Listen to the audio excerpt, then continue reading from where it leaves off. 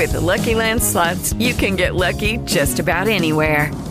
This is your captain speaking. We've got clear runway and the weather's fine, but we're just going to circle up here a while and get lucky. No, nothing like that. It's just these cash prizes add up quick. So I suggest you sit back, keep your tray table upright, and start getting lucky. Play for free at LuckyLandSlots.com. Are you feeling lucky? No purchase necessary. Void where prohibited by law. 18 plus terms and conditions apply. See website for details. Hey, how's it going, my friend? Excellent. Thank you for having me on today. Thank you for coming on. Whereabouts in the world are you?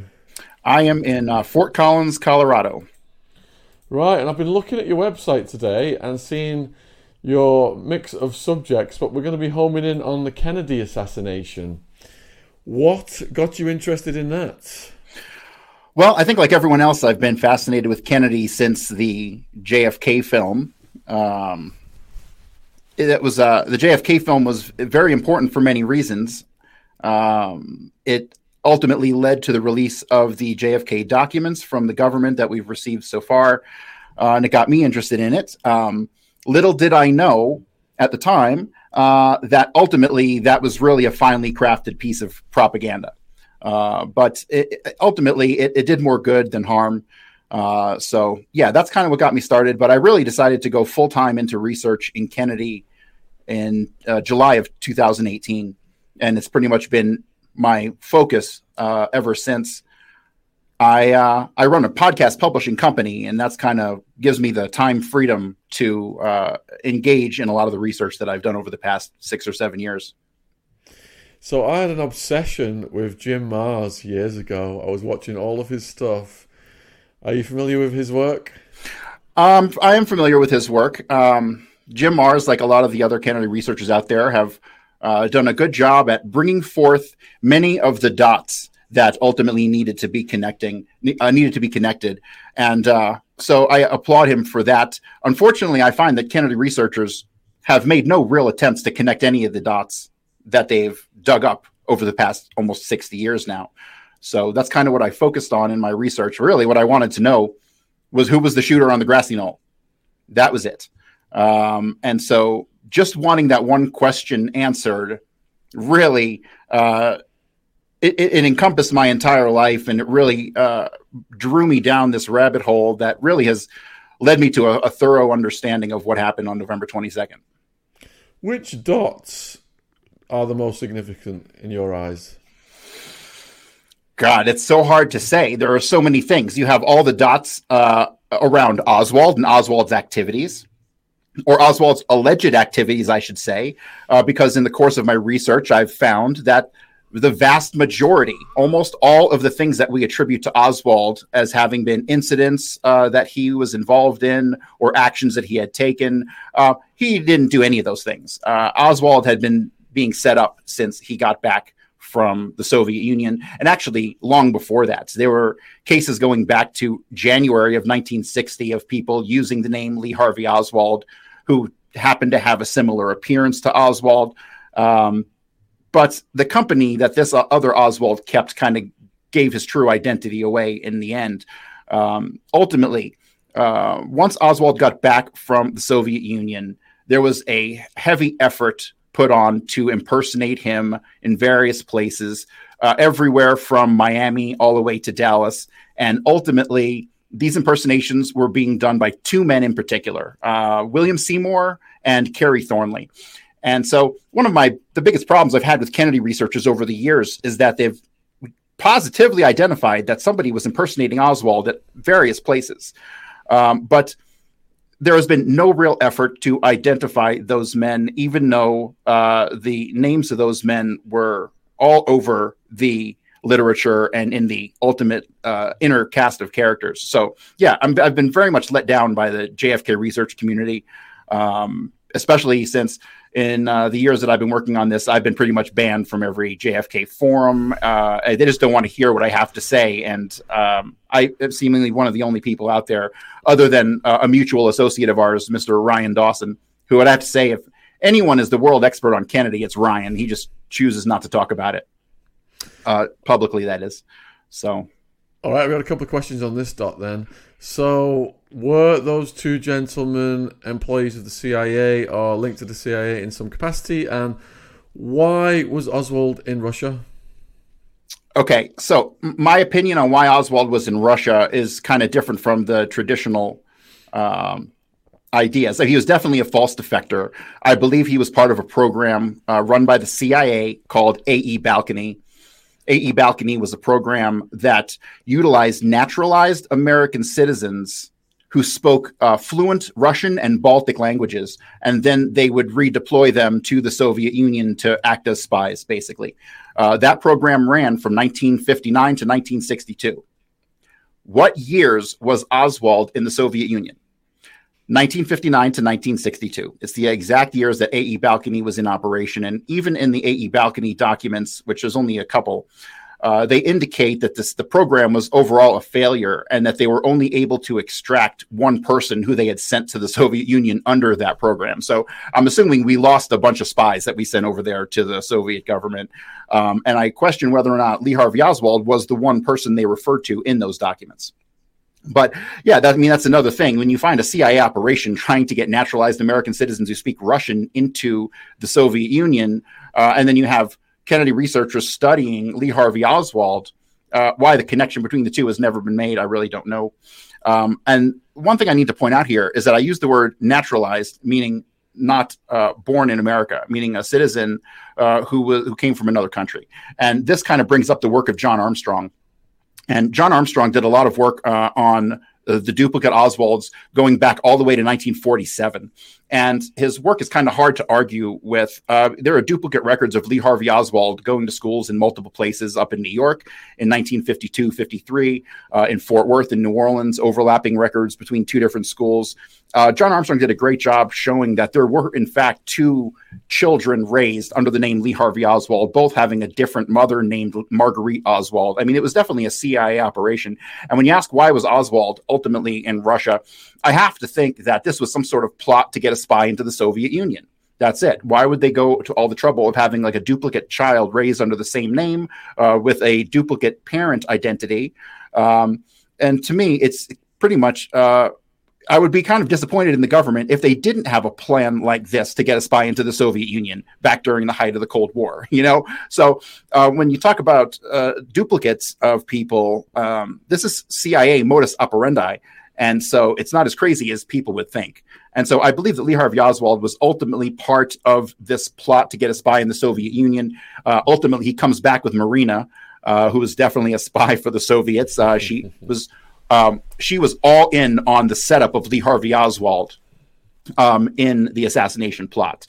She had a relationship with Kerry Thornley, and a lot of the incidents I've identified as people saying they saw Lee Harvey Oswald in Dallas and in New Orleans, where he was driving a car, yet he was seen with a woman and a child. Ultimately, I found the proof that I needed to seal the relationship between Marina and Kerry Thornley. And then I realized that Marina had actually forged signatures, Alec Heidel and Lee Harvey Oswald, on some photographs and on the Selective Service documents that allegedly were found on Oswald that day with the alias Alec Heidel. And so, yeah, Marina was in on the setup from the jump. I believe that Oswald, in some respects, was kind of punished for bringing her back from the Soviet Union. I mean, the Russians weren't stupid. They knew he was a spy from the minute he got there, so they paired him with a spy to bring home, you know? So I think that's part of it. But, you know, they were setting Oswald up from the time that he had gotten to the Soviet Union. Bolton Ford in January 1960, Lee Harvey Oswald allegedly tries to buy a bunch of Jeeps to be sent to Cuba on behalf of the Friends of Democratic Cuba, which was an organization that had been started out of the 544 Camp Street address in New Orleans that was run by Guy Bannister, right? So they were really sloppy in their attempts, and they left trails back to 544 Camp Street. And I leave a lot of the blame for that on Kerry Thornley. Kerry Thornley was a heavy player in the setup here. In both in New Orleans and in Dallas. And I think a lot of his mistakes led to us being aware of the connections allegedly between Oswald and some of the players in New Orleans. So you think of these spies then as having like a sixth sense for trouble and danger and a high IQ, etc. Yeah, Oswald was in this role whereby he was being used left, right, and centre by everybody. What was the state of his IQ and his mindset and his intellect to ascertain what was going on? It's hard to say. We don't really know a lot about the real Lee Harvey Oswald. Most of what we know has been fiction that's been fed to us and told that this is who Lee Harvey Oswald was. Who knows, really? I mean, I think despite all the books that have been written on Oswald, I think he's going to remain a mystery forever. And there are no documents that the government's sitting on that will prove anything else. I know Jefferson Morley just came out recently with a press release proving that Oswald was CIA. Well, I find that interesting. He didn't mention anything about AE Balcony, which he should have, because that was the CIA program that he was over in the Soviet Union under. But also, there is significant evidence that Oswald was also working with naval intelligence. The final phone call that he made from the jail to John Hurt in Raleigh, just outside of Nag's Head, there is a very deep story behind that phone call, which basically leads right to his naval intelligence handler. But that is a story that you're going to have to get from Mr. Dawson, who has the details on that one, who's very tight-lipped as far as that incident goes. But yes, it's obvious that Oswald was working for both naval intelligence and the CIA.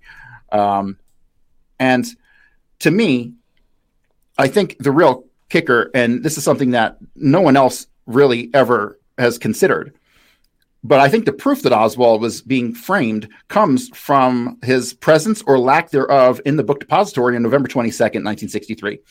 I do not believe that Lee Harvey Oswald was present in Dealey Plaza at all on November 22nd, 1963. I believe that his alleged employment at the book depository was just another CIA front. All the alleged evidence we have of him working there are nothing more than props that were provided by men who had been associated with intelligence going back to the early days of the OSS, meaning Bill Shelley and O.V. Campbell and Roy Truly and all the guys who ran the book depository. The book depository was definitely a CIA front. You have to think, I mean, is the government going to trust the publishing of textbooks, which is where the narrative begins in our schools and brainwashing our children? Does anyone actually believe that the CIA is going to trust any Joe Schmo company to publish textbooks? No. There were 4 or 5 companies in the Texas School Book Depository. They were all involved in CIA publishing, Macmillan, Southwest. There was a whole bunch of them, Scott Forsman. When you look into these companies, they're all CIA publishing companies, and everybody who worked in the book depository, minus the secretaries. You could tell the secretaries didn't know anything about anything because of their conflicting statements compared to what the head of the book depository were saying. But yeah, it was a CIA front. I mean, how else do you think you're going to get at least 3 shooters into the building, have them hang out there on the 6th floor and the roof for at least 15 minutes, and then get them out of the building, and yet nobody happened to see anything? It was completely set up. William Shelley was in on it. William Shelley was the boss of the employees at the depository under Roy Truly, who was he was technically the manager, and then the vice president of the company was O.V. Campbell. Like I said, all these guys were OSS during World War II. Roy Truly was actually indirectly connected to Oswald already. He was married to a woman who was the first cousin of Fred Korth. And Fred Korth was, at the time of the assassination, Secretary of the Navy. He was he was involved with naval intelligence back when Oswald's brother, John Pick, was involved with naval intelligence. And then Fred Korth was the lawyer involved in the divorce between Marguerite Oswald and a guy named Ekdahl, who was her first husband. Right? So Fred Korth was all kinds of up involved with Oswald's getting back from the Soviet Union to the United States. And it just so happens that his first cousin is married to Oswald's boss at the book depository. Mm-hmm. So, and then the book depository, obviously, it was owned by D.H. Byrd. D.H. Byrd, also one of the founders of the Civil Air Patrol that Oswald was allegedly involved with. So, yeah, this is a den of espionage, and it sits adjacent to the Daltex building, which is run by Morris Jaffe, Sam Bloom, who else? Abraham Zapruder was one of the shareholders of the Daltex building. And that is really where the real ground zero for the conspiracy took place. I can trace meetings with the highest levels of the 3-letter agencies, FBI, CIA, Secret Service, all having meetings with Sam Bloom, who sat on the board of the Dallas Citizens Council. And that was the organization in charge of organizing where the motorcade was supposed to go, right? And so I have the documents, they've been out there forever, showing the dates and times when Sam Bloom met with all these people. And that was absolutely when the coordination with these three-letter agencies for the assassination took place. Because I can tell you with 100% certainty, the Secret Service agents in the follow-up car were a crucial part of the assassination, and they aided in the escape by the Grassy Knoll shooter. Okay, so yes, the FBI, the CIA, the Secret Service, all of them were involved. The number of people who actually had inner knowledge that the assassination was going to happen, at first when I started to think about it, I figured a huge conspiracy. Most people don't know what they're getting involved with. Like mob guys go out and they commit jobs. They don't know what jobs they're doing. They're just one link in a chain. But the amount of people who actually knew that the assassination was coming is in the hundreds at this point in my research. And the people who were sworn to protect Kennedy were at the heart of it. We got a question from one of the viewers, Fred. He said, did Oswald's parents ever emerge? Well, that's a good question. His father, no, Robert Lee Oswald, allegedly died in 1939, but all the pictures of Robert Lee Oswald, who were allegedly his father, they happen to look strikingly like a guy named J. Walton Moore, who was an FBI/CIA agent in Dallas, friends with George de Mohrenschildt, who introduced Oswald to de Mohrenschildt. So they're playing games with us with the photographs that they say are of Oswald's father. We have no information on who Oswald's father actually was. I mean, I don't believe any of the information surrounding the parentage of Lee Harvey Oswald, other than we can prove some familiar relations in New Orleans, like through Charles Moret, who was his uncle, who was working for Carlos Marcello. Like we can prove some family lineage there. But as far as his father goes, yeah, I don't believe what they tell us. And as far as his mother goes, there's clear evidence that there were two women living as Marguerite Oswald, whose photographs look really nothing alike, with overlapping years in these photographs between like 1957 and 1962. And the woman the world has come to know as Marguerite Oswald is certainly not the woman who we were sold as Marguerite Oswald in all of the early photographs of Oswald growing up and with his family in New Orleans. It's a completely different woman. One woman wears glasses, the other doesn't. The other has a mole directly under her eye, the other doesn't. And this is evident in overlapping years of photographs.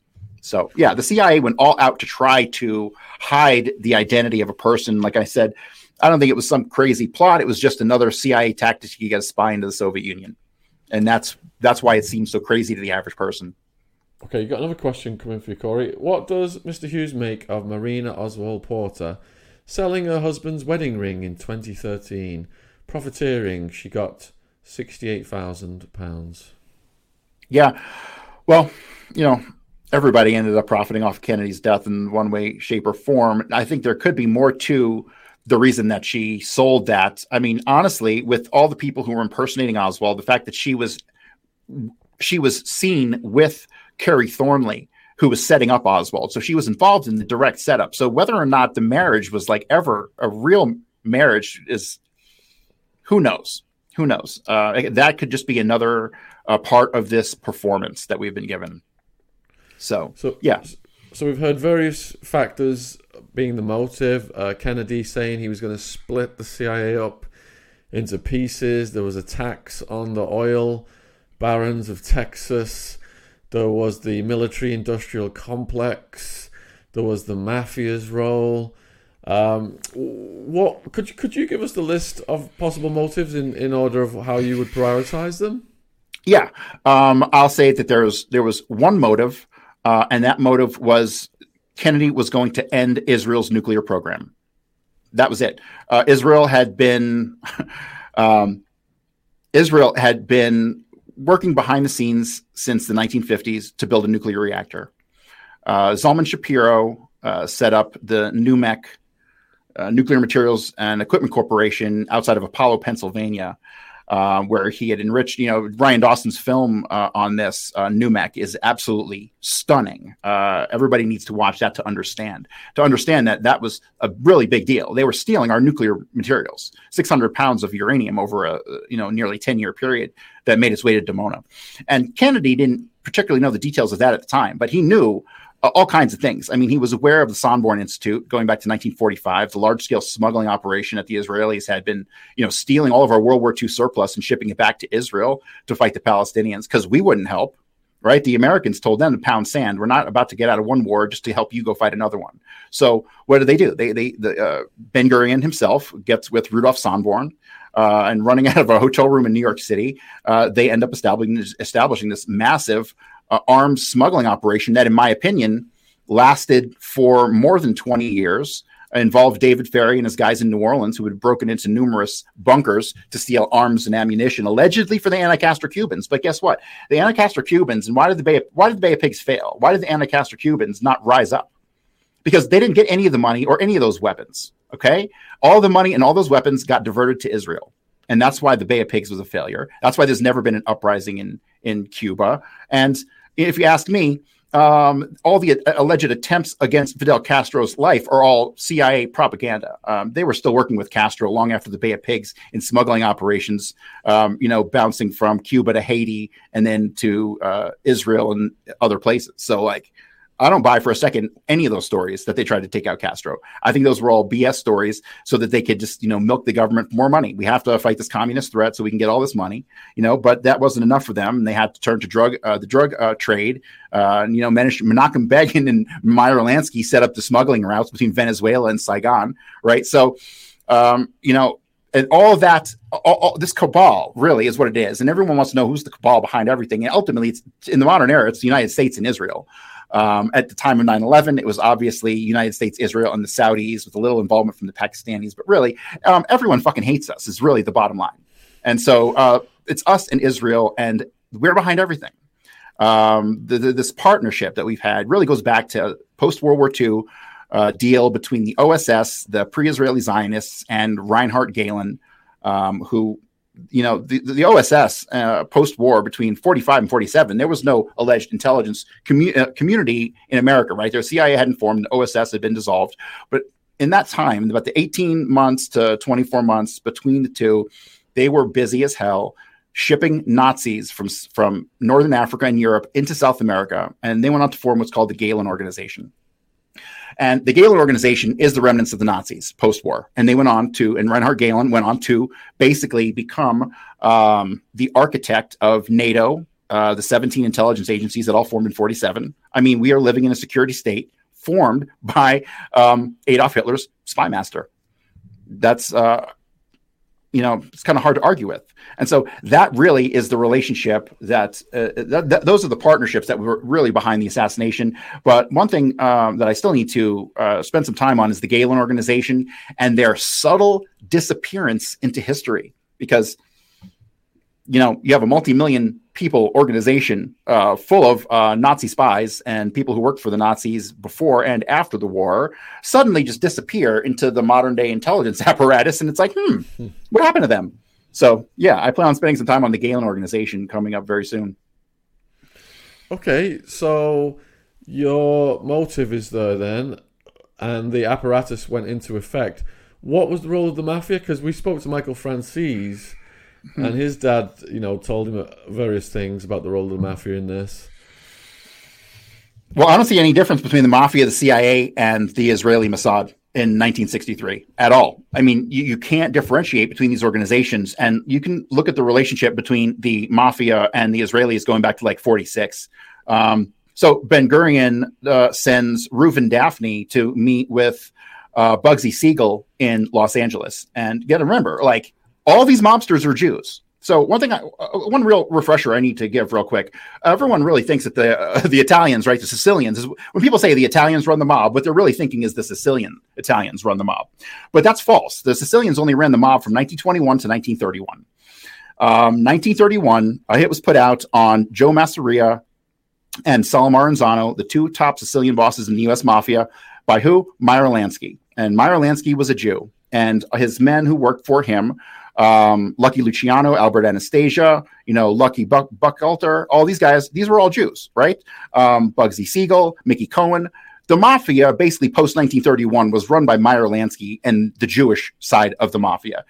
All of the known Italian bosses were basically front bosses. Like Giancana was supposed to be the powerful boss of the country. He worked for a guy named Hyman Larner, who was a Jew who worked for Meyer Lansky. Meyer Lansky controlled the mob from 1931 all the way till the late 1970s when he went on the run. And other people will try to say that he didn't and that there were various sects within the mob. At the end of the day, no.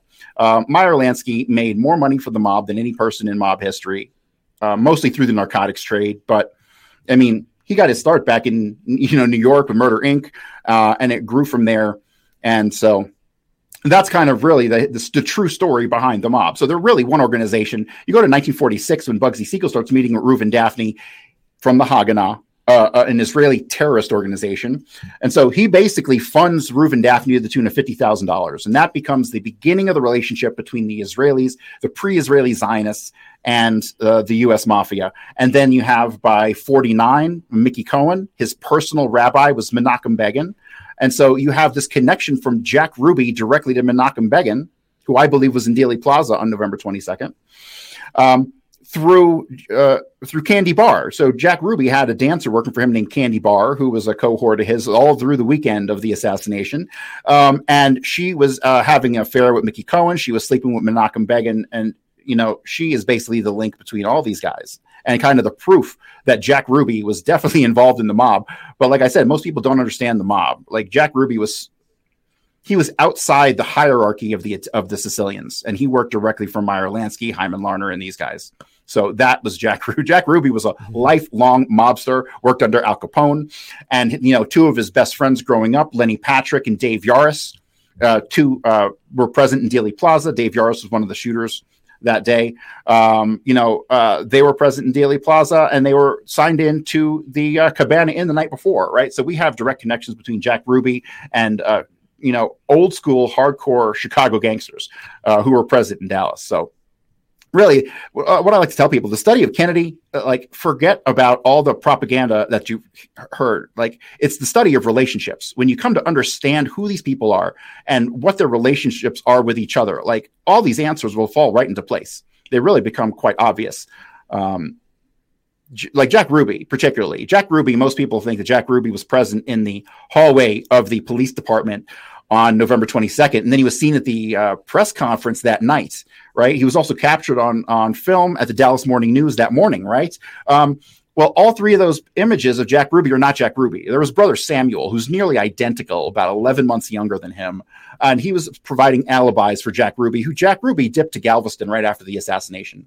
Jack Ruby gets the order to kill Oswald from a guy named Al Gruber, who was the right-hand man of Mickey Cohen. And after that, he has to go to Galveston because he has to bring people back to the port.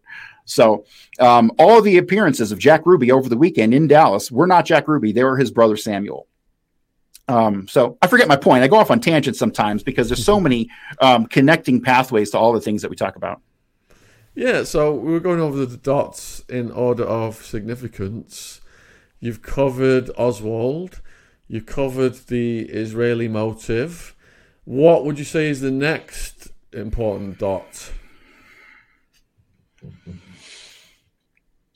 Well, for me, the thing that's really stuck out the most is the cover-up, right? The cover-up is a massive dot. And the people involved in the cover-up are not necessarily people involved in the assassination.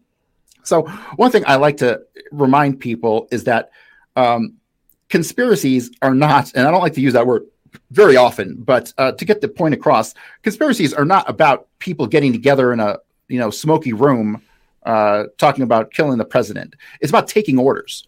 All of these groups involved are organizations with hierarchies, and you do what you're told and you keep your mouth shut. And that's how you can have hundreds of people involved and nobody says a damn thing. Because if you do, the hierarchy will react, so. What was your question again? So we're on the third dot. We did Oswald as the first dot. The cover-up. We did the Israeli motive as the second dot. And now you said the cover-up is the next most important dot. Right. The cover-up is just so blatant. I mean, when you get into the how many shells were allegedly found under the window and how many, bullets were actually fired and all this stuff, there's so much contradictory information. I mean, they allegedly have the 3 shells accounted for, right? The first bullet hits Kennedy in the back and then goes at Connolly, the magic bullet, which I can explain here shortly. And then you have the bullet that missed, hit the curb, and then the curb struck James Tague. And then you have the fatal headshot. So they have 3 shots. And they allegedly have the magic bullet is the only bullet that was recovered. We have the documents from James Hume, who did the autopsy at Bethesda, where they recovered another bullet. We have another document from the Secret Service where they recovered 2 additional bullets from the limo after it was relocated to Washington, D.C. So we have their own documents with additional showing that they have additional bullets, but the official story is, it was 3 shots, which is even a lie, because honestly, when you go through the chain of custody on the shells, the shell casings and the bullets, you'll find that they only recovered two holes underneath the window, 2 shell casings. There wasn't a 3rd shell casing for 5 days. There's no indication or record of a 3rd shell casing until the 27th of November, when they realized they needed another bullet, and so they fabricated another casing. Right. So yeah, the cover up is stunning. It's just unbelievable. And it's because it's so blatant, right? Just because it's so blatant.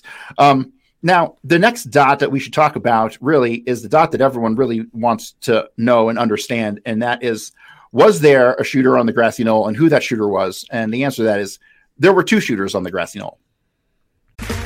Okay, round 2. Name something that's not boring. A laundry? Ooh, a book club. Computer solitaire, huh? Ah, sorry, we were looking for Chumba Casino. That's right, ChumbaCasino.com has over 100 casino-style games. Join today and play for free for your chance to redeem some serious prizes. ChumbaCasino.com. No purchase necessary. Void where prohibited by law. 18+. Terms and conditions apply. See website for details. The 2 shooters on the grassy knoll were David Ferry, who was the key person in Garrison's investigation. And the other shooter who took off Kennedy's head was the one and only Jack Valenti. And Jack Valenti, if you don't know, is the man who ran Hollywood as the head of the Motion Picture Association of America at the behest of the Central Intelligence Agency from 1966 until 2004. And then Jack passed away in 2007, where he is now buried in Arlington Cemetery in Washington, D.C. And allegedly he's buried there because of his short stint in the military during World War II, where he allegedly was a bombing hero, did 51 bombing missions, which I really can't seem to find because I have documents showing he was in America for all but 6 months during the war. So his entire war record is faked. Everything about the guy is faked. And he is far more than just some Hollywood stooge. If you don't think that the CIA runs Hollywood, you're gravely mistaken. And Jack Valenti is the proof. We have documents from the Jack Valenti file showing that he was employed in a government agency that required transfer to the White House payroll on November 22nd. So on November 22nd, Jack Valenti goes to work in the White House. All right. So the series of events goes I normally would show a slideshow, but I'm going to hold off on that today. If you want to get all this information, I'm working on a book that will be out in the next 2 or 3 months, and that's where you can find all the details on this. But basically, Jack Valenti, when you dig into who he is and the aliases that he's used, I've connected him to the mob in Tampa through Trafficante, where Trafficante connected him to Frank Sturgis, where he ended up training with the guys down in No Name Key down in late 62 and early 63, before he was working in the White House or for the government or any of that stuff.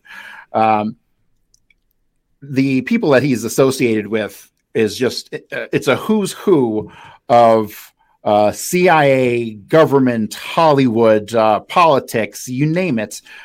His story goes basically back when he was 15 years old. He was born into 2 mob families, the DeGeorge family, which was a Houston-based mob family that kind of went extinct, really. The Houston mob kind of fell apart after the 1950s. And he was born into the Valenti family, and his father's name was Giuseppe Valenti. And when you start to dig into his father is a long, shady history with the mafia going back to like the early 1900s. His father gets arrested for embezzlement from the city of Houston, where he was working in the Treasury. But the FBI had files on his father, pages and pages long, that involved all kinds of stuff: sedition, faking citizenship. I mean, you name it, 2 or 3 pages of individual files they had on this guy. So yeah, so he comes from a family that's straight mob. By the time he's 15, he's working for Humble Oil owned by Prescott Bush. So starting, and he worked there for 17 years. He worked there all during the years that George Bush would have been there in office. He worked there during the time that George de Mohrenschildt worked for Humble Oil when he came to the U.S. in 1936 or something like that. So 36, that's actually the same year that Valenti got the job there, 1936. So from there, he goes to the University of Houston at night while he is he's still working for Humble Oil during the day, going to get his degree at night. He ends up going off to the war, where I believe they faked his war record. I believe at this point he's in intelligence by the time World War II comes around, because he's a sniper, right? And I believe I've linked him to other murderers besides John Kennedy. And so he had to have specialized training.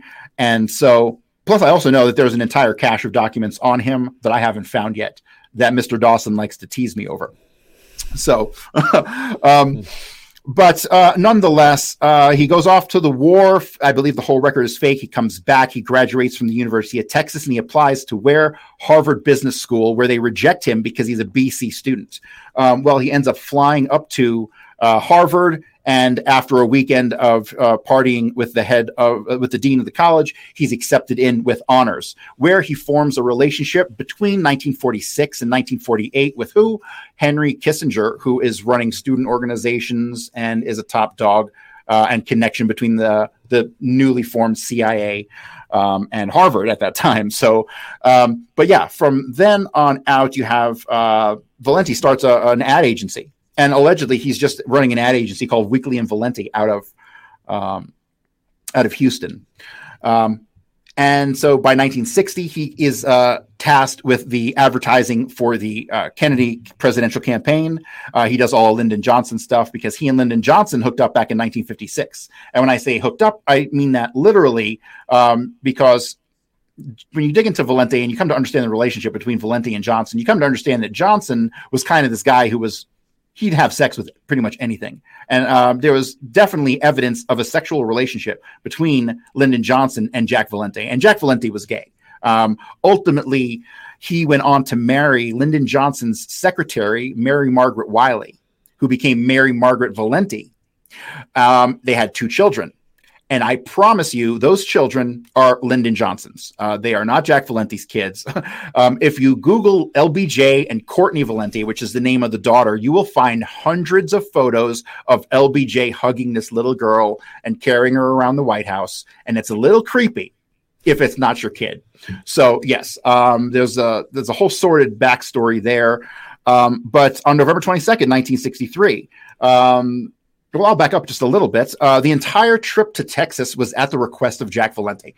Jack Valenti, I believe, was put through some sort of weird initiation through his participation in the assassination, because not only did he send the letter inviting Kennedy to Texas, he hosted all the events. Him and his company organized all of the events that Kennedy spoke at. He also sat on the board of the Dallas Citizens Council with Sam Bloom, who oversaw the routing of the motorcade. It was Jack Valenti's company, Weekly and Valenti, that released the details of the motorcade on the 18th of November, right? So this is a really big deal because they say that Lee Harvey Oswald saw in the newspaper the route of the motorcade on the 18th, and that's how he planned to kill the president on the 22nd. That was all done by Jack Valenti. The route of the motorcade was in part planned by Jack Valenti, and then Jack Valenti is the shooter on the grassy knoll. The quintessential grassy knoll shooter. David Ferrie fired the first shot, and that struck Kennedy in the throat. When he grabs his neck like this, he was not shot from behind. He was shot from David Ferrie from the front. And the series of events that led me to identify David Ferrie took me a long time. But ultimately, we have the description of the same man given from behind the grassy knoll by a guy named Ed Hoffman. Ed Hoffman sees a guy shoot the rifle, turn around, throw it to another man, whom I identified as Andrew Jerome Blackman. And so David Ferrie throws the rifle to Blackman. Blackman breaks it down, puts it into a toolbox. Ed Hoffman says that this man, who he describes as wearing a black hat and a blue jacket, which later, when he films with Oliver Stone during JFK, he clarifies that the guy was wearing a black felt hat with a wide band and a dark blue suit jacket. Okay. This person is then photographed on the pergola after the assassination. They're then photographed walking in the railroad yards. We then have a witness named Velma, who called into Coast to Coast AM, November 22nd, 2006, and gives her testimony. First time anyone's ever heard from this woman named Velma. And she basically describes this man with the black felt hat, dark suit, and he has real heavy eyebrows, and he's sitting in a gray Plymouth. And basically there's an interaction between this person and J.D. Tippit, which, again, most people, think is BS, but I completely believe it. J.D. Tippit is the police officer who will be shot shortly after Kennedy is assassinated in Oak Cliff. So I'll continue with David Ferrie because it connects directly to the Tippit shooting. So David Ferrie, the reason that David Ferrie had real heavy eyebrows was because he had to paint them on, because he had no hair. And most people think that he had alopecia. He didn't have alopecia. There are numerous references to David Ferrie having been a U-2 pilot in the Kennedy literature. And when you study the early U-2 pilots, the pressurization of the suits at 70,000 feet caused many of the initial test pilots to lose all their hair and never grow any of it back. I believe that is what happened to David Ferrie. I do not believe he had alopecia. There's no evidence he had alopecia at all. So, but that's the reason that he painted on his eyebrows, and that's why he's always described as having real heavy eyebrows everywhere he goes. From there, I trace that gray Plymouth to the Tippit shooting, where J.D. Tippit is ultimately shot by two people. He's shot 3 times by Kerry Thornley. He shot 1 time by David Ferrie. I trace David Ferrie to the scene by tracing the vehicle, which is described by 3 people at the Tippit shooting as having been present. They also describe a man on scene who was reloading a revolver at the time, who had a dark felt hat and a dark blue jacket on. Hello. Same description as the grassy knoll between the 2 witnesses there. I then am able to trace the vehicle that David Ferrie will eventually leave Dallas in, a light blue Ford Falcon station wagon. I'll eventually locate the address that was stored at, and I will trace David Ferrie leaving Dallas that night, heading to Hammond, Louisiana, where he hides out the entire weekend with a guy named Thomas Compton. And I have all the documents to back all of this up. Many people know the story of David Ferrie going to the Winterland Ice Arena, which is an ice rink that David Ferrie allegedly went ice skating on. And this was his alibi. He couldn't have killed the president, couldn't have been involved because he was ice skating with 2 kids in Houston. Well, he didn't go to Houston. The guy who went to Houston was a guy named Sergio Arcacha Smith. And he was basically posing as David Ferrie there.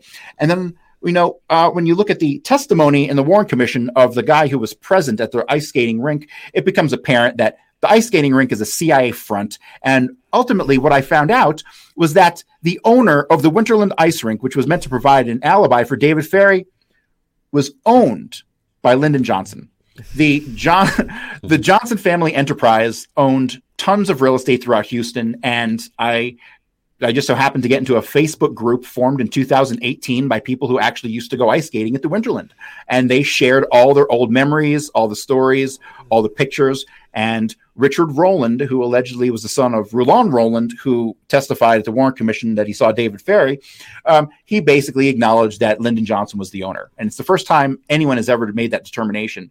And so people who think that David Ferrie went there and it was just like he just went ice skating and it wasn't some sort of alibi, they're crazy. And when you really kind of wonder what was going on with the Winterland, it was a CIA front. The woman running it was named Mary Boots Roberts, who actually in her obituary says she goes on to work for the NASA for the Gemini and Apollo missions. But anybody who knows anything about NASA knows they were an intelligence front, and they were basically putting people on payroll and funneling money to the CIA.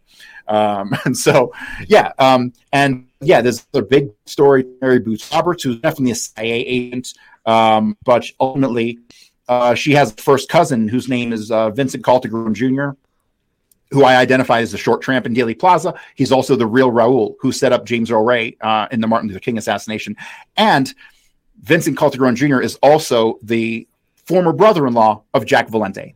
You constantly have these weird cycles and circles and connections. And anybody who studies intelligence needs to study genealogies and families, because the CIA likes to recruit families. And you'll be amazed at who's related to who when you start to dig into this stuff. So I forget where I was going with that. Well, tell us a bit more about David Ferry then. Didn't he have a weird background, some bizarre sexual history or something? Yeah, David Ferry was. People think that he was gay and a pedophile, and he definitely did some gay stuff and was definitely a pedophile. But I also found some information that showed he might have actually been married to a woman and possibly had a child in Tampa, Florida in the 1940s. So I can't find any confirmation on it, and there's very little information. But he was a sexual deviant. I'll put it that way. Like, there was nothing too weird for him. He was definitely involved with Clay Shaw and these guys in New Orleans, and they would have big orgies and stuff. There was one kid who was in the Civil Air Patrol named Al Landry actually brought a case against David Ferry for molestation. He woke up in the middle of the night and David Ferry was naked on top of him, molesting him. But David Ferry also was a hypnotist. He was a brilliant guy. I mean, he probably had a 200 IQ, but he was a hypnotist, and he would use hypnotism to get these kids to do some of these things. So yeah, he was a real sick guy. And once Garrison's investigation started, he was a big time liability. Plus, he blackmailed Carlos Marcello, which is not a really good idea. After the assassination, he basically writes a letter to Carlos Marcello and says, "Hey, I did so much for you, and I just got shit on, and I need some money, or else people might find out some things." And so Carlos Marcello ends up giving him $50,000. And so what does he do with it? He opens a gas station, which failed within like the first year. And then, and then he turns up dead once the investigation starts. So to me, it's not really much of a mystery what happened to David Ferry. He definitely didn't die of natural causes, especially not leaving 2 separate suicide notes. So it's funny. I find this stuff really humorous. Wasn't he seeking protection around the time he was assassinated? That's what the movie says. That's not what reality says. So when you go through the Garrison documents, like he thought that he was smarter than everybody, and he probably was, but he kept trying to like spin them in these different directions.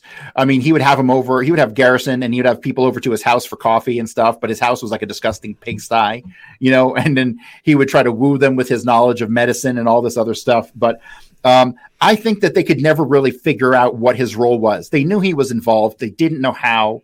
And until you put David Ferry in Dallas, you'll never know how. And when you start to realize that everything you hear about David Ferry and his alibis about going to Houston and all the connections behind the ice skating rink, once you realize it was just it was a staged event. The Winterland was a staged event in a long series of staged events that I include in that long series of staged events, Oswald's employment at the book depository and the events that happened there on November 22nd. Just like Tippett, another prearranged staged event that they were waiting for. And Tippett was fundamentally executed, set up in advance. The Texas Theater. Fascinating information of what happened at the Texas Theater. So I'll tell the story really quickly because I just think it's amazing. So Tippett is allegedly shot at 116 by Oswald, who walks 0.8 of a mile in like 9 minutes to kill him. It's ridiculous. He was obviously driven there. It was not Oswald. It was Kerry Thornley, and he was driven from the boarding house where Kerry Thornley was staying, not Oswald. And he's basically there to meet Tippett there, and David Ferry is on scene already. And so the Tippett shooting goes down, and Kerry Thornley flees the scene. Now, Butch Burroughs, who is the manager of the theater, in the statements to the FBI and the Dallas police, they're heavily edited, and he didn't tell them everything. But when you look at the interviews with him from years later, he's like, I couldn't tell him everything because, I thought I was crazy. So, they thought I was crazy. I didn't want to have anything happen. So, but he told numerous people later on what really happened in the theater. And so what really happened at the Texas Theater is that Oswald showed up between 1:00 and 1:07. So the Tippett shooting actually occurred at 1:06. So it was definitely not Lee Harvey Oswald. He was getting dropped off by a cab, I believe, driven by a guy named Bo Click, who picked him up in Fort Worth, because I don't believe Oswald was at the Texas School Book Depository at all that day, anywhere near Dealey Plaza. I believe he gets to the Texas Theater and he enters, he buys a ticket. And the first thing he does is he goes up to the balcony and he looks around and there's nobody there. And he comes back down and he walks into the main part of the theater. He then walks down to the right side and he sits directly in front of a young kid, about 18 years old. And then he gets up and sits next to this kid. Now, it's a 900-seat theater and there's only 20 people in the theater. So the kid's like, what is wrong with this guy? Mm-hmm. After a couple of minutes, Oswald gets up and goes and sits next to somebody else and does the same thing. sits there a couple minutes, and then gets up and sits down next to somebody else, like he's looking for somebody. Eventually, he sits down next to a pregnant woman, and he speaks to the pregnant woman for a couple of minutes. And then both he and the pregnant woman leave to go back to the lobby. The pregnant woman leaves. He then buys popcorn at 1:15 p.m. from Butch Burroughs. He then goes back to his seat. Remember, the police don't storm that place for another 35 minutes. So Oswald is in the theater eating popcorn, watching a movie for a half an hour, not having any idea that anybody's coming for him. While he's in the theater, 1:36, the police are putting on their staged, looking for the person who shot J.D. Tippit thing. And so Kerry Thornley ends up at Hardy's shoe store. Inside Hardy's shoe store is a guy named Johnny Brewer, but there's actually two other guys in the store. One's named Tommy Rowe, who is a close friend of Jack Ruby. So close, in fact, that he ends up moving into Jack Ruby's apartment when Jack Ruby got arrested to take care of his animals and stuff. So that's how close Tommy Rowe was to him. And there's another guy named Igor Vaganov, who's a low-level mob/CIA guy, not really overly important, other than he was providing a vehicle for Kerry Thornley to later escape in. So, but Kerry Thornley basically is the one who killed Tippit, and they were looking for Kerry Thornley. Kerry Thornley makes a stop in front of the shoe store, where obviously it's a point of contact for this is an entirely scripted and staged event down to the minute, even including when the cops show up. So it's a big Truman Show, really, is ultimately what it is. And everyone's in on it except for Kennedy and Oswald. And so he stops in the shoe store, 1:36. He then makes his way into the theater, and he's the one who enters without buying a ticket. He's the one who made a scene, drawing attention to himself. He then goes up to the balcony and he stays there. Okay. After Oswald is arrested in the theater, he's pulled out about 1:56. According to Butch Burroughs says within 2 or 3 minutes of Oswald being arrested and pulled out the front, he said they arrested another Oswald out of the balcony and took him out the back. He said he couldn't believe it. He said they could have been brothers. That's how close they looked to each other. And then we have another witness from the hobby store next door. So there's a hobby store directly next to the theater. He sees commotion out back. So the owner goes out back of the hobby store and he sees them arresting what he thinks is Lee Harvey Oswald later on. When he sees the news, he believes that he's seeing the arrest of Lee Harvey Oswald out the back of the theater. So yes, Kerry Thornley shot Tippit and then heads to the theater where he's arrested out the back. However, he's then let go, because he is seen 5 minutes later, a couple blocks away, in a red Thunderbird. The red Thunderbird, which ends up being registered to Igor Vaganov, who was the second person inside Hardy's shoe store. So this tale can go on forever, so I'm going to try to cut this particular part short. But ultimately, Kerry Thornley is arrested out of the theater from the balcony, pulled out the back, and then given Igor Vaganov's red Thunderbird, which is the last time we see him. Next connections to Kerry Thornley are involving phone calls made from hotels in Houston, where David Ferrie allegedly stayed, to some radio stations in New Orleans. So, yeah, it's a fascinating story. They couldn't pull anything off like this today. Cell phones would have busted them in like 5 minutes, kind of like every other, seemingly event that happens today, which gets debunked in 5 minutes because of cell phone video.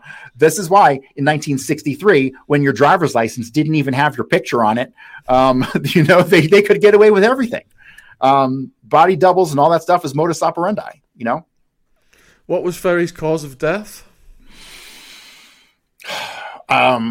God, ultimately, I think it was like hypertension or something like that. Unclear. Who knows? Honestly, who knows? The CIA was working on instant heart attack stuff back then, but they had 6 million ways to kill you. So who knows? Well, hundreds of people apparently died in the cover-up. So who were the other prominent people who were taken out? Well, some of the more interesting ones were, I'll talk about two in particular. Richard Randolph Carr, who was a witness who was working in an adjacent building. I think it was the County Records building. He was up on the 6th or 7th floor, and he could see people in the book depository on the 6th floor. He could see the two shooters who were on the 6th floor of the book depository. And he ends up, they did numerous attempts on him. There were numerous attempts on his life. He ended up actually killing one of his assailants. But then I think eventually they ended up killing him. That's Richard Randolph Carr is a fascinating story. And then you have the story of Clive Haygood. Haygood was the Dallas cop who gets off the motorcycle and runs up the grassy knoll because he believes that he sees somebody up there, and he did see somebody up there. And he actually goes on to make an arrest up there, which is completely covered up and erased from the record. He ends up being run off the road in a single car accident, brain damage, can't talk. And those two are some of the more important witnesses who got killed because of what they actually saw. And what they actually saw is just devastating. Not only the official story, but to like the world. Like, if people were to really truly come to understand the underlying nuts and bolts of this assassination, their grasp on what they think of reality would shift, like it did for me, completely. So I wrote a book about Barry Seal, and there was a theory that he flew the getaway plane for some of the hit team. Did you hear anything about that? Yeah, I don't believe that at all, because I don't believe there were any flights out for any of the hit team. I can pretty much trace how everyone got out of Dallas, and nobody, two people, William Seymour and Lawrence Howard, caught a CIA flight out of Dallas and into Santa Fe, New Mexico, on the way to where William Seymour lived in Phoenix. So there's a book out by a guy named Robert Vinson. It's called Flight from Dallas. It is a fascinating piece of the puzzle, especially for when you come to identify the people that he's talking about. So basically, Vincent is in the Air Force, and he needs to catch a flight to Denver. And so he's on an Air Force base, and they're like, hey, that one's going to Denver. Go hop on that one. So he goes and he hops on the plane. And as mid-flight, Kennedy is killed, and it's announced over the loudspeaker. He's the only person on this plane, him and two pilots. And it's announced over the loudspeaker, President Kennedy was just assassinated in Dallas. And at that moment, that plane that he was on turns and heads to Dallas. That plane, according to Robert Vincent, then lands next to the highway in like an aqueduct, a grassy area, and it picks up two men. These two men are identified. He identifies, he had one of them look just like Lee Harvey Oswald. He couldn't believe it when he saw Oswald's pictures in the paper. And he said the other one was a large, husky Latino with a pockmarked face, which was a common description for a guy named Lawrence Howard, who was one of the shooters on the 6th floor. William Seymour, who looked like Oswald, he was not a shooter on the 6th floor. I believe that day he was basically there working in the book depository as Oswald. I have no evidence. I can't find anything that would convince me yet thus far that Oswald worked at that book depository, because we have at least a dozen incidents of Oswald being cited around the country or in other countries, in Canada and Montreal, in the October before the assassination when he was supposed to be at work. So I just don't believe Oswald worked there. I don't believe he was there that day. I believe William Seymour was working in the book depository as Oswald. And so that's why everyone who says that they knew Oswald working in the book depository, they knew William Seymour. And then when you look at the third of the statements from people who worked in the book depository, none of them had ever seen Oswald, including his boss, Ovie Campbell. So, yeah, like the evidence of Oswald having worked there is, slim, just like all his other jobs. But I'm sorry, where was I going with that? I have a tendency to go off track because it's so I've got a quick question for you on that then. How impotent was Oswald's weapon? Well, I mean, it was a piece of junk. It was so the funny thing about it was the official rifle of the Italian army, right, during World War II or something along those lines. It was considered to be the official symbol of fascism. And so I kind of think they chose that rifle as kind of symbolic, because that rifle came in through a shipping of rifles from a guy named Samuel Cummings, who owned a company called Adams Consolidated, who imported the rifle. And they imported the rifle to Crescent Firearms, which is his CIA front. And that from there it went to Klein's, but there's really no evidence it ever went to Klein's. And then it shows up in Dallas, right? So, but we know that there were at least 3 Mannlichers that were involved in this group of people. David Ferry had a Carcano rifle. A guy named Emilio Santana, he also had a Carcano rifle just like this. And then you have, really, there's probably 3 or 4 rifles that the government is saying is Oswald's rifle, because if you look at the serial numbers and how the serial numbers are printed on the rifle, over the years, how the printing on the rifle has changed, which is kind of weird, because I don't know that serial numbers can just change arbitrarily. So, yeah, there was a whole bunch. They were imported by Samuel Cummings in a huge batch of like 70 or something like that. So we know exactly where the rifle came from. And Samuel Cummings also connected to Permindex through a guy named Enrico Fertoli. And Permindex was the Mossad front company that organized and funneled all the money for the assassination. So really, like, if you have to look at the hierarchy of how this went down, and it goes from Ben Gurion down to the heads of the Mossad, which at the time were Menachem Begin, Yitzhak Shamir, and Yitzhak Rabin. Okay. So, I mean, these guys were in Los Angeles 3 weeks before the assassination. They meet with Al Gruber. They send Al Gruber to go meet with Jack fucking Ruby. And then that's the first phone call Jack Ruby makes after Oswald gets killed, is to Al Gruber, right? So that's the moment that Al Gruber gave the order from that sect of the like Israeli Jewish mafia, which, like I said, they're all one organization at this point. They're inseparable, you know. And then when you connect these guys to the CIA, that's pretty easy to do. You've got a few questions come in from the viewers. So Fred is wondering, why was Kennedy in Dallas? Well, he was there because he wanted to basically, it was campaigns were coming up, and it was just a trip to kind of garner some goodwill from the Texans. But it really was, it was a hostile environment for him in general. Like, he shouldn't have done it. Like, never should have gone to Texas in the first place. Ray J has asked, I've seen pics of Officer Tippit. He was known as JFK in his station because he looked a lot like Kennedy. What was Tippit's role? A possible body double? ? Yeah, I don't buy any of that stuff at all. A lot of that was pushed by a film called Everything's a Rich Man's Trick. And that's a CIA propaganda film. Like, people need to stop quoting that film. Everything in that film is direct CIA propaganda. Everything from the driver shot Kennedy to the shot from the storm drain, which is even more ridiculous. But yeah, that was started by that film. And so, no, I don't believe there's any connection there whatsoever. Tippit just had to die because the cops, they needed to spark the cops into action, right? They needed the Texas Theater to be stormed by as many cops as possible. And killing a cop was the only thing that was going to piss them off enough to do it, really. So, Agent Orange has asked, was Houston Mafia connected to Kennedy family running liquor from Mexico? Well, when you're talking the Houston Mafia, I mean, they're really defunct by like the mid-50s. You're talking like Joseph Lucia. And Joseph Lucia actually had a very close personal relationship with Jack Valenti when Jack was growing up. Excuse me. And then you have like, God, who was the other one? Cabela? Like, the Houston mob really wasn't a thing, really. I mean, you had the Chicago outfit was running the gambling operations through Lenny Patrick. Really, it was Lenny Patrick down to Jack Ruby. And that's kind of the order of that. And one thing that kind of gave away Lenny Patrick's involvement in the assassination, I don't think he was a shooter. He was a spotter for Dave Yaris. But that he used the alias of a guy named Isidore Max Miller. And that's where he kind of screwed up. Because that alias he used in Dallas when he was there. And I was able to basically debunk that person was a higher up in the mafia when he was being credited with being a top numbers guy. So yeah, like it's really fascinating going through these documents and like finding where they're lying, where they're using aliases, where there's contradictions, trying to figure out like really on any subject, not just Kennedy. Matthew Steeples has asked, what does Cory make of Craig Cabell's book on the topic?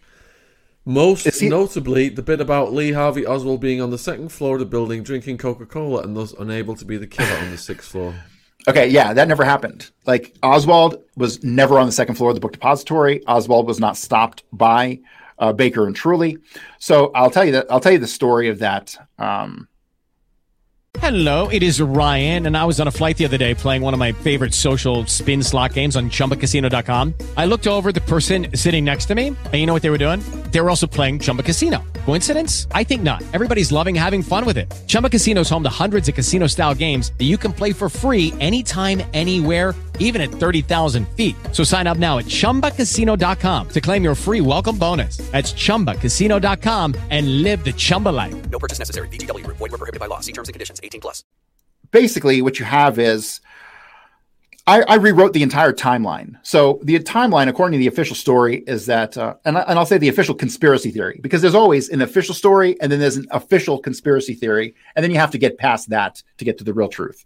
And so the official conspiracy theory has Oswald on the second floor of this book depository drinking a Coke, seen by Officer Baker and Roy Truly, and then they cut him loose because he's an employee of the book depository. Okay, that's the official conspiracy. And that supposedly says that Oswald couldn't have shot the president because he couldn't have made it down the stairs to drink a Coke in 90 seconds. Total fiction. Like, that incident never happened. That the incident that did happen happened between the fourth floor and the third floor. And I promise you, it was not Lee Harvey Oswald. It was William Seymour. The reason I know it was William Seymour is because William Seymour is captured in the Robert Hughes film Out Back of the Depository wearing a light brown jacket. when Baker and Truly stopped this guy, their statements say that the guy's wearing a light brown jacket. Okay. Allegedly at 12:40 p.m., Oswald is said to have run out of the book depository, run down the hill, and then gotten into a light green Nash Rambler. That was not Oswald. It was William Seymour. And all of the witnesses who saw that described the same light brown jacket that he was wearing when he ran down the hill. So I have the same guy matching the same description outside the book depository in the minutes after the assassination. I then have the same person being stopped between the 4th and 3rd floors by Baker and Truly, who cut him loose because Roy Truly covers for him and says he's an employee. And we know it's not Oswald. Oswald, I have no evidence Oswald's ever there that day.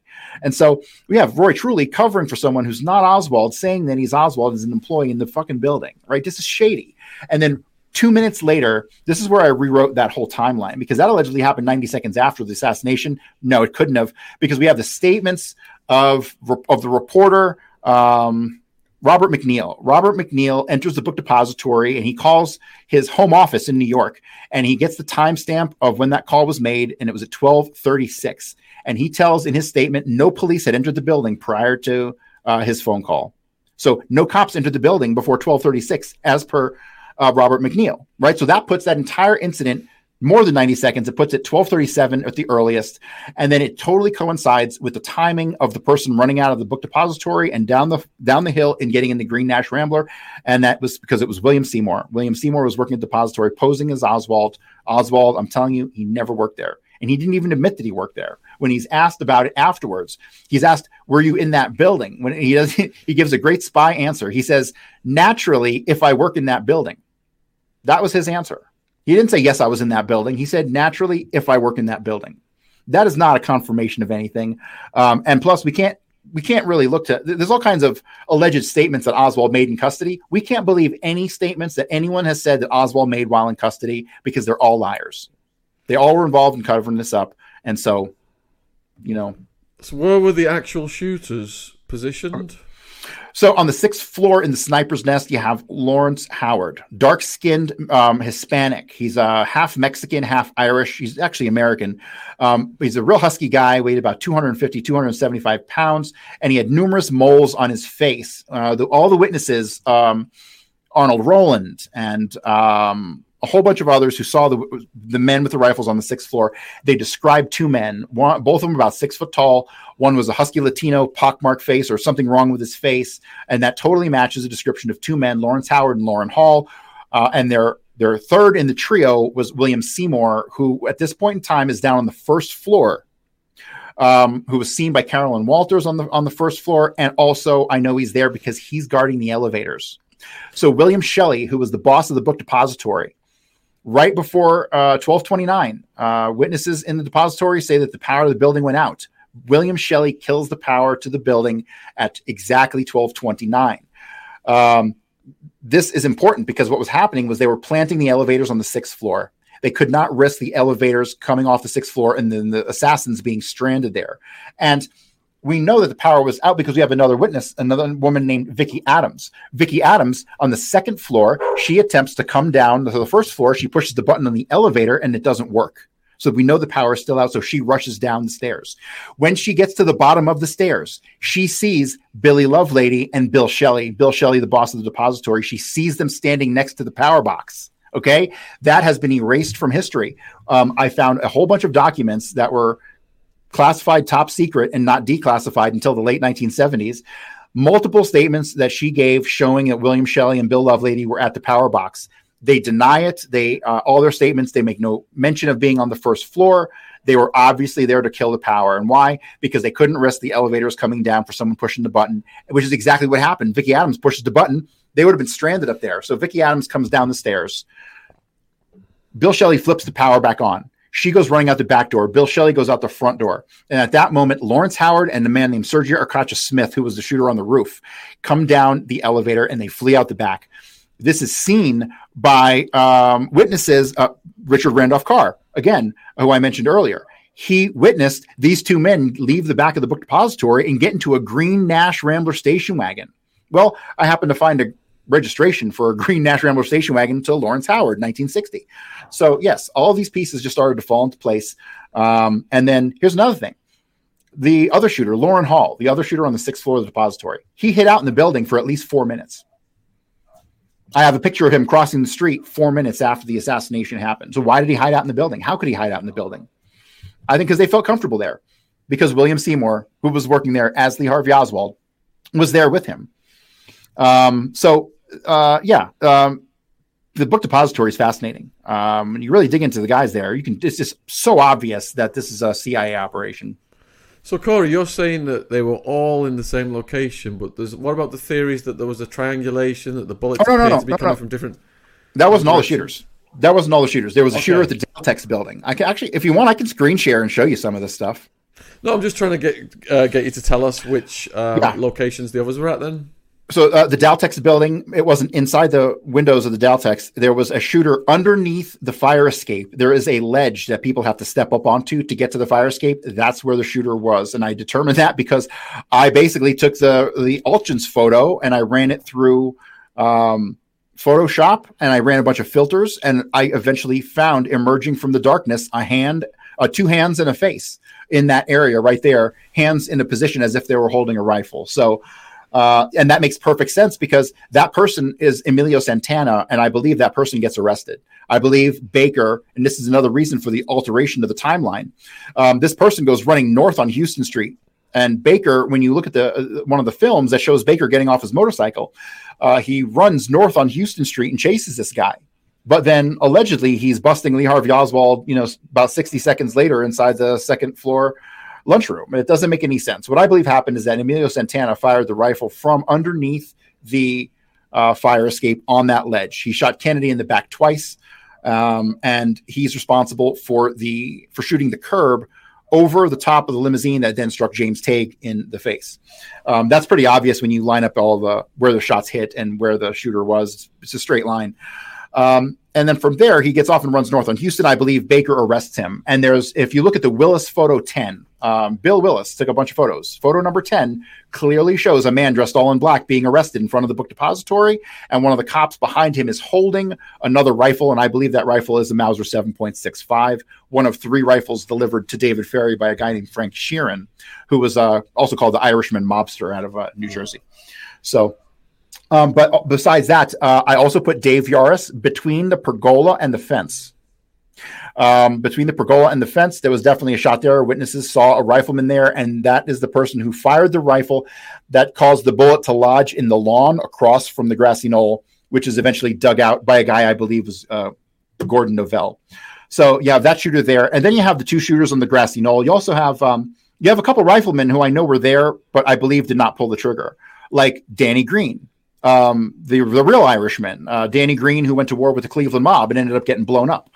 He was most certainly in Dealey Plaza. He was a sniper trainer in the Marines. He then eventually gets out of the Marines and goes to work for the Genovese family in New York. He then makes his way to Cleveland, where he's working for James Licavoli and Leo Masseri. And it was around this time that the assassination happens. After the assassination, he has a meteoric rise to fame in the Cleveland mob, taking over the Longshoresmen, which I believe was a reward. And then when I really figured out that Danny Green was the tall tramp in Dealey Plaza, because of a very unique curl in the front of his hair, it was like, oh my God, this all makes perfect sense. Then I identified the other 2 tramps. The old tramp was Leo Masseri, who was Danny Green's boss. And the short tramp was Vincent Caltagirone Jr., who I mentioned earlier, was the former brother-in-law of Jack Valente, who I also identified as the real Raul, who set up James Earl Ray. So, and then the final 2 shooters were Jack Valente and David Ferry, which I've already discussed. Fred wants to know, why won't they release the unredacted files? Okay, so here's the thing with the files. I think the vast majority of files they have are they're meaningless. The files that I've determined are worthwhile are 3 in particular. The files that have to do with David Morales, a guy named Charles the Blade Taurine, and a guy named Harry Haller or Harry Hall. And the reason is because these 3 files will show an intimate relationship with Jack Valente, the shooter on the grassy knoll. So those 3 files, they have nothing to do with Kennedy. Jack Valente got sloppy, and he got involved in some weird deal of shipping Jeeps to Cuba while he was in the White House. I mean, that got busted by the FBI. There's files on that and everything, and the case was involving some like stolen letterhead. It was really strange. But Jack Valenti was a scumbag and he was a mobster, and he continued these activities despite the veneer of being this head of the Motion Picture Association of America. I mean, really, the guy's a piece of work. Did I answer the question? Yeah, Matthew Steeples has asked, what does Cory make of the King of Torts lawyer Melvin Belly representing Jack Ruby for free and attempting to suggest him legally insane and having a history of mental illness?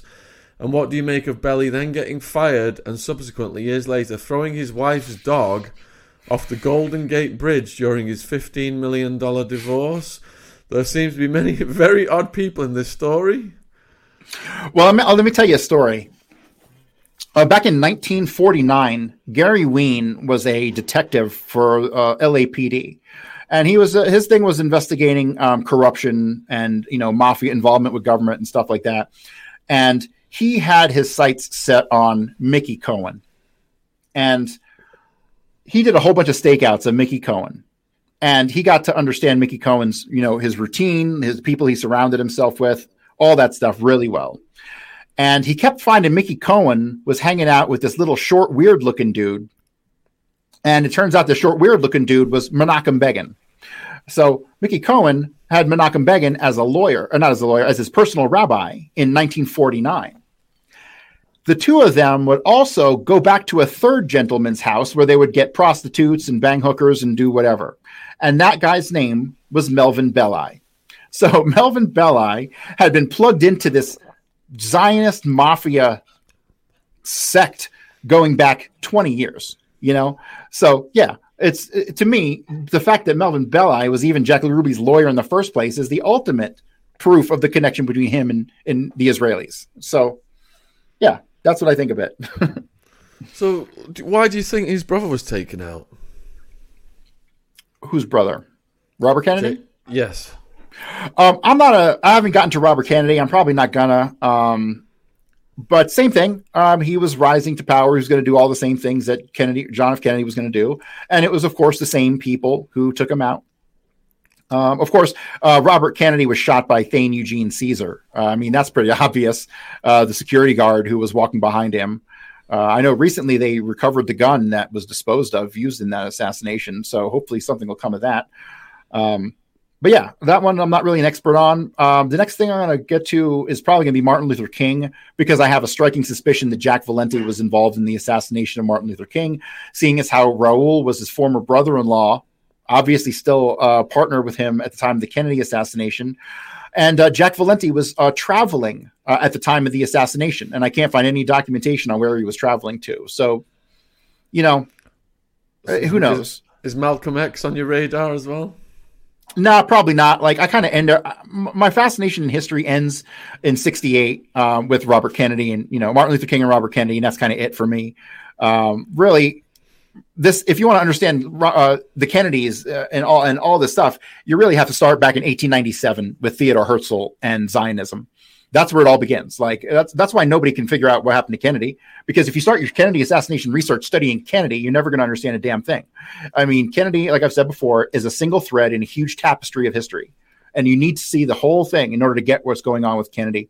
And once you see the whole picture, the whole historical picture of 100 years and the forces that have shaped the world, a lot of the finer details start to fall into place. And so that's kind of... Well, huge thank you for coming on, Cory. I think Ash wants to get you back at some point to speak about on these other subjects and 9/11 sure. and things like that. But thank you to you for answering all the questions. Thanks to the viewers for their questions. Let the public know where they can find you and support you, please. CoryHughes.org. And also I have a private JFK supporter chat. You can get access to that through buymeacoffee.com/forbidden. So, yeah, that's about it. All right, thanks very much. And tomorrow night we've got the prison governor on the channel. No, Thursday night we've got the prison governor on the channel with Wild Woman. So probably see some of you in the chat then. So take care out there wherever you are in the world. Thanks for watching. Cheers. Lucky Land Casino, asking people, what's the weirdest place you've gotten lucky? Lucky? In line at the deli, I guess? Aha, in my dentist's office.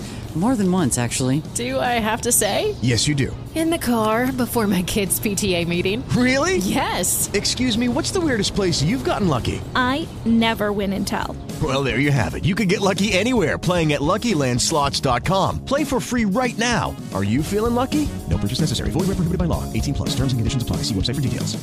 Every year, one thing is always predictable. Postage costs go up. Stamps.com gives you crazy discounts for up to 89% off USPS and UPS services, so your business will barely notice the change. Stamps.com has been indispensable for over 1 million businesses just like yours. It's like your own personal post office. No lines, no traffic, no waiting. Sign up with promo code PROGRAM for a 4-week trial, plus free postage and a free digital scale. No long-term commitments or contracts. That's Stamps.com, code PROGRAM. With LinkedIn Jobs, we tap into a network of more than 1 billion professionals to help you find quality professionals quickly and easily for any role you need. Marketing wizards? Found them. Software engineers? Found. That project manager I could never seem to hire? And found. LinkedIn Jobs quickly matches your roles with candidates with the right skills and experience. In fact, 86% of small businesses get a qualified candidate within 24 hours. Post your first job for free and get started at linkedin.com/spoken. That's linkedin.com/spoken. Terms and conditions apply.